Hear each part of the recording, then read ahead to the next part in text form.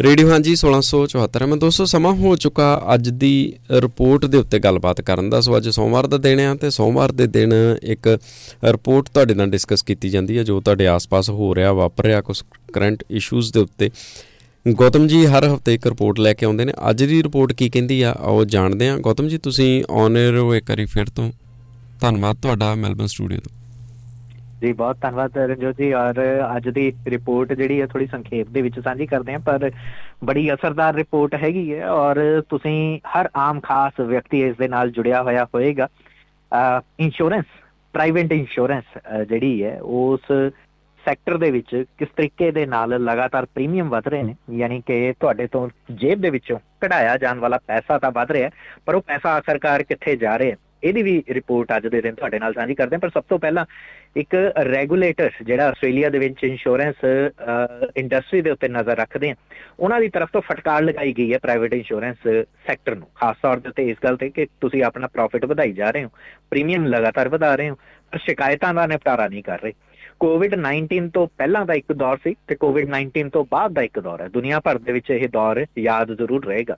ਹੁਣ ਖਾਸ ਤੌਰ ਦੇ ਉੱਤੇ ਜਦੋਂ ਫਾਇਦੇ ਮੁਨਾਫੇ ਨੁਕਸਾਨ ਦੀ ਗੱਲ ਆਉਂਦੀ ਹੈ, ਨਫੇ ਨੂੰ ਨੁਕਸਾਨ ਦੀ ਗੱਲ ਆਉਂਦੀ ਹੈ ਤਾਂ ਅਕਸਰ ਇਹ ਗੱਲ ਕਹੀ ਜਾਂਦੀ ਹੈ ਕਿ ਕੋविड-19 ਤੋਂ ਪਹਿਲਾਂ ਯਾਨੀ 2019 ਤੋਂ ਪਹਿਲਾਂ ਇੰਨੀ ਕਮਾਈ ਹੋ ਰਹੀ ਸੀ ਕਿਸੇ ਸੈਕਟਰ ਦੇ ਵਿੱਚ, ਉਸ ਤੋਂ ਬਾਅਦ ਘਟ ਗਈ ਹੈ।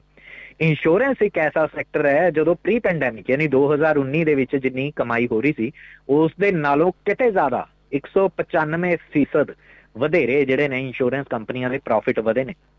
2019 ਦੇ ਵਿੱਚ ਇੰਸ਼ੋਰੈਂਸ ਕੰਪਨੀਆਂ ਨੇ $3.5 ਬਿਲੀਅਨ ਤੱਕ ਦੀ ਕਮਾਈ ਕਰ ਲਈ ਸੀ, ਜਦ ਕਿ ਇਸ ਸਾਲ 2022 ਦੇ ਵਿੱਚ $3.7 ਬਿਲੀਅਨ ਦੀ ਕਮਾਈ ਹੋ ਗਈ। ਅਜੇ ਇਹਦੇ ਵਿੱਚ ਸ਼ਿਕਾਇਤਾਂ ਜ਼ਾਹਰ ਦੀ ਗੱਲ ਹੈ ਕਿ ਜੇ ਕਮਾਈਆਂ ਵਧੀਆਂ ਨੇ ਤਾਂ ਇੰਸ਼ੋਰੈਂਸ ਵੀ ਵਧੀਆ ਨੇ ਔਰ ਜੇ ਇੰਸ਼ੋਰੈਂਸ ਵਧੀਆ ਨੇ ਗ੍ਰਾਹਕ ਵਧੇ ਨੇ ਤਾਂ ਸ਼ਿਕਾਇਤਾਂ ਵੀ ਵਧੀਆ ਹੋਣਗੀਆਂ।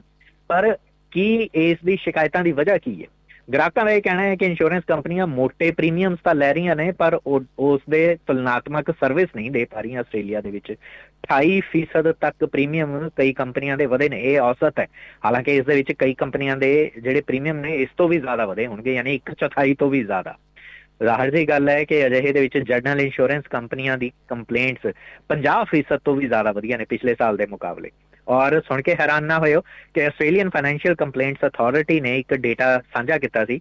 ਉਹਨਾਂ ਦਾ ਕਹਿਣਾ ਸੀ ਸਭ ਤੋਂ ਜ਼ਿਆਦਾ ਜਿਹੜੀਆਂ ਸ਼ਿਕਾਇਤਾਂ ਮਿਲੀਆਂ ਨੇ ਉਸ 'ਚ 76%, ਯਾਨੀ ਕਿ ਲਗਭਗ ਚੌਥਾ ਹਿੱਸਾ ਜਿਹੜਾ ਹੈਗਾ ਹੈ ਉਹ ਸਿਰਫ ਇੱਕੋ ਹੀ ਕੰਪਲੇਂਟ ਹੈ, ਉਹ ਹੈ ਕਿ ਕਲੇਮਸ ਨਹੀਂ ਦੇ ਰਹੀ ਕੰਪਨੀ, ਕਲੇਮ ਦੇਣ ਦੇ ਵਿੱਚ ਬੜੀ ਦੇਰੀ ਕੀਤੀ ਜਾ ਰਹੀ ਹੈ।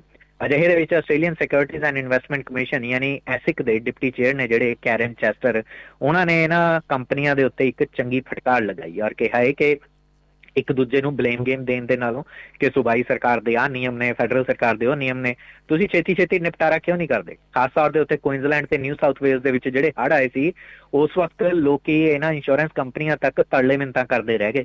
ਕਿਸੇ ਨੂੰ ਕੋਈ ਬਹਾਨਾ ਤੇ ਕਿਸੇ ਨੂੰ ਕੋਈ ਕਾਨੂੰਨ ਦਾ ਹਵਾਲਾ ਦੇ ਕੇ ਕਲੇਮ ਦੇਣ ਤੋਂ ਇਨਕਾਰ ਕੀਤਾ ਗਿਆ ਜਾਂ ਡਿਲੇ ਕੀਤਾ ਗਿਆ।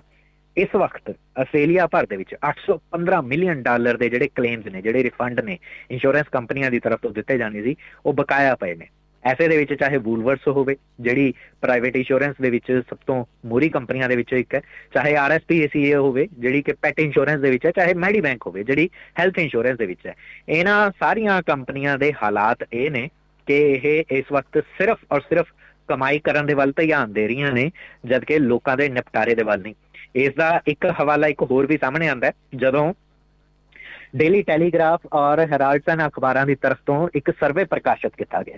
ਇੰਸ਼ੋਰੈਂਸ ਕੰਪਨੀਆਂ ਦੇ ਪ੍ਰਮੁੱਖ ਤੁਹਾਨੂੰ ਅੱਜ ਨਾਮ ਵੀ ਦੱਸ ਦਿੰਦੇ ਹਾਂ ਤੇ ਇਹ ਵੀ ਦੱਸ ਦਿੰਦੇ ਹਾਂ ਕਿ ਕਿਹੜਾ ਬੰਦਾ ਕਿੰਨੇ ਪੈਸੇ ਕਮਾ ਰਿਹਾ ਹੈ।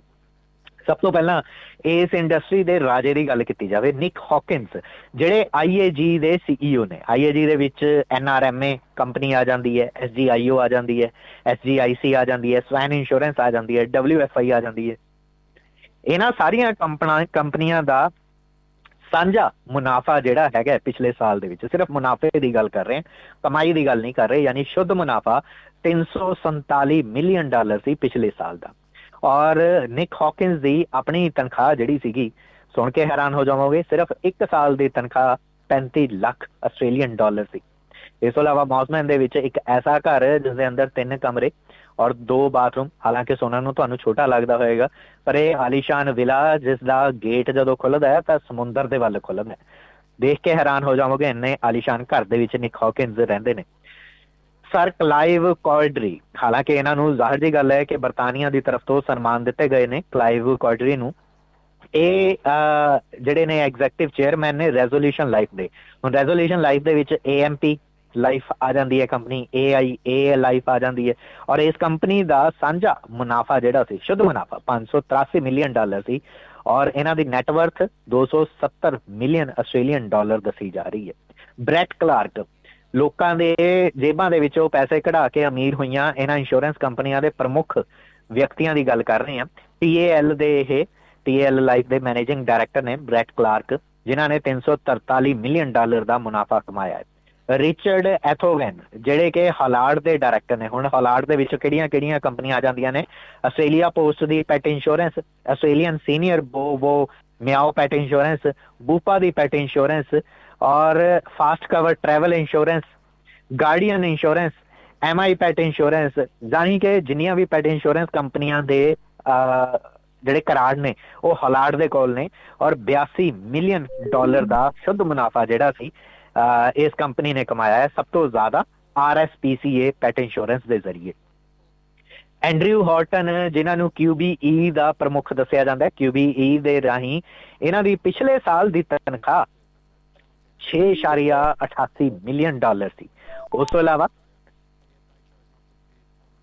ਜੇਕਰ ਬ੍ਰੈਂਡ ਬੈਰਨ ਦੀ ਗੱਲ ਕਰੀਏ, ਬ੍ਰੈਂਡ ਬੈਰਨ ਉਹ ਹੈ ਜਿਸ ਦੇ ਵਿੱਚ Bingle, Shannon, Terri Clear, CIL, GIO, AMI, Vero, ਇਹ ਸਾਰੀਆਂ ਕੰਪਨੀਆਂ ਸ਼ਾਮਲ ਹੋ ਜਾਂਦੀਆਂ ਨੇ। ਇਹਨਾਂ ਦੇ ਪ੍ਰਮੁੱਖ ਨੇ ਸਟੀਵ ਜੌਨਸਟਨ, ਜਿਨ੍ਹਾਂ ਦੀ ਸ਼ੁੱਧ ਮੁਨਾਫਾ ਕੰਪਨੀ ਦਾ $681 ਮਿਲੀਅਨ ਸੀ। ਇਸੇ ਤਰੀਕੇ ਦੇ ਨਾਲ ਆਲੀਅੰਸ ਤੇ Allianz defence insurance, open insurance ਔਰ ANZ ਦੇ ਜਿਹੜੇ ਕ੍ਰੈਡਿਟ ਕਾਰਡ ਇੰਸ਼ੋਰੈਂਸ ਨੇ, ਟੀਚਰਸ ਹੈਲਥ ਦੀ ਜਰਨਲ ਇੰਸ਼ੋਰੈਂਸ ਹੈ, ਇਹਨਾਂ ਸਾਰੀਆਂ ਕੰਪਨੀਆਂ ਨੂੰ ਚਲਾਉਣ ਵਾਲੇ ਰਿਚਰਡ ਫੈਡਲੀ, ਜਿਨ੍ਹਾਂ ਦਾ ਸ਼ੁੱਧ ਮੁਨਾਫਾ ਪਿਛਲੇ ਸਾਲ $312 ਮਿਲੀਅਨ ਸੀ।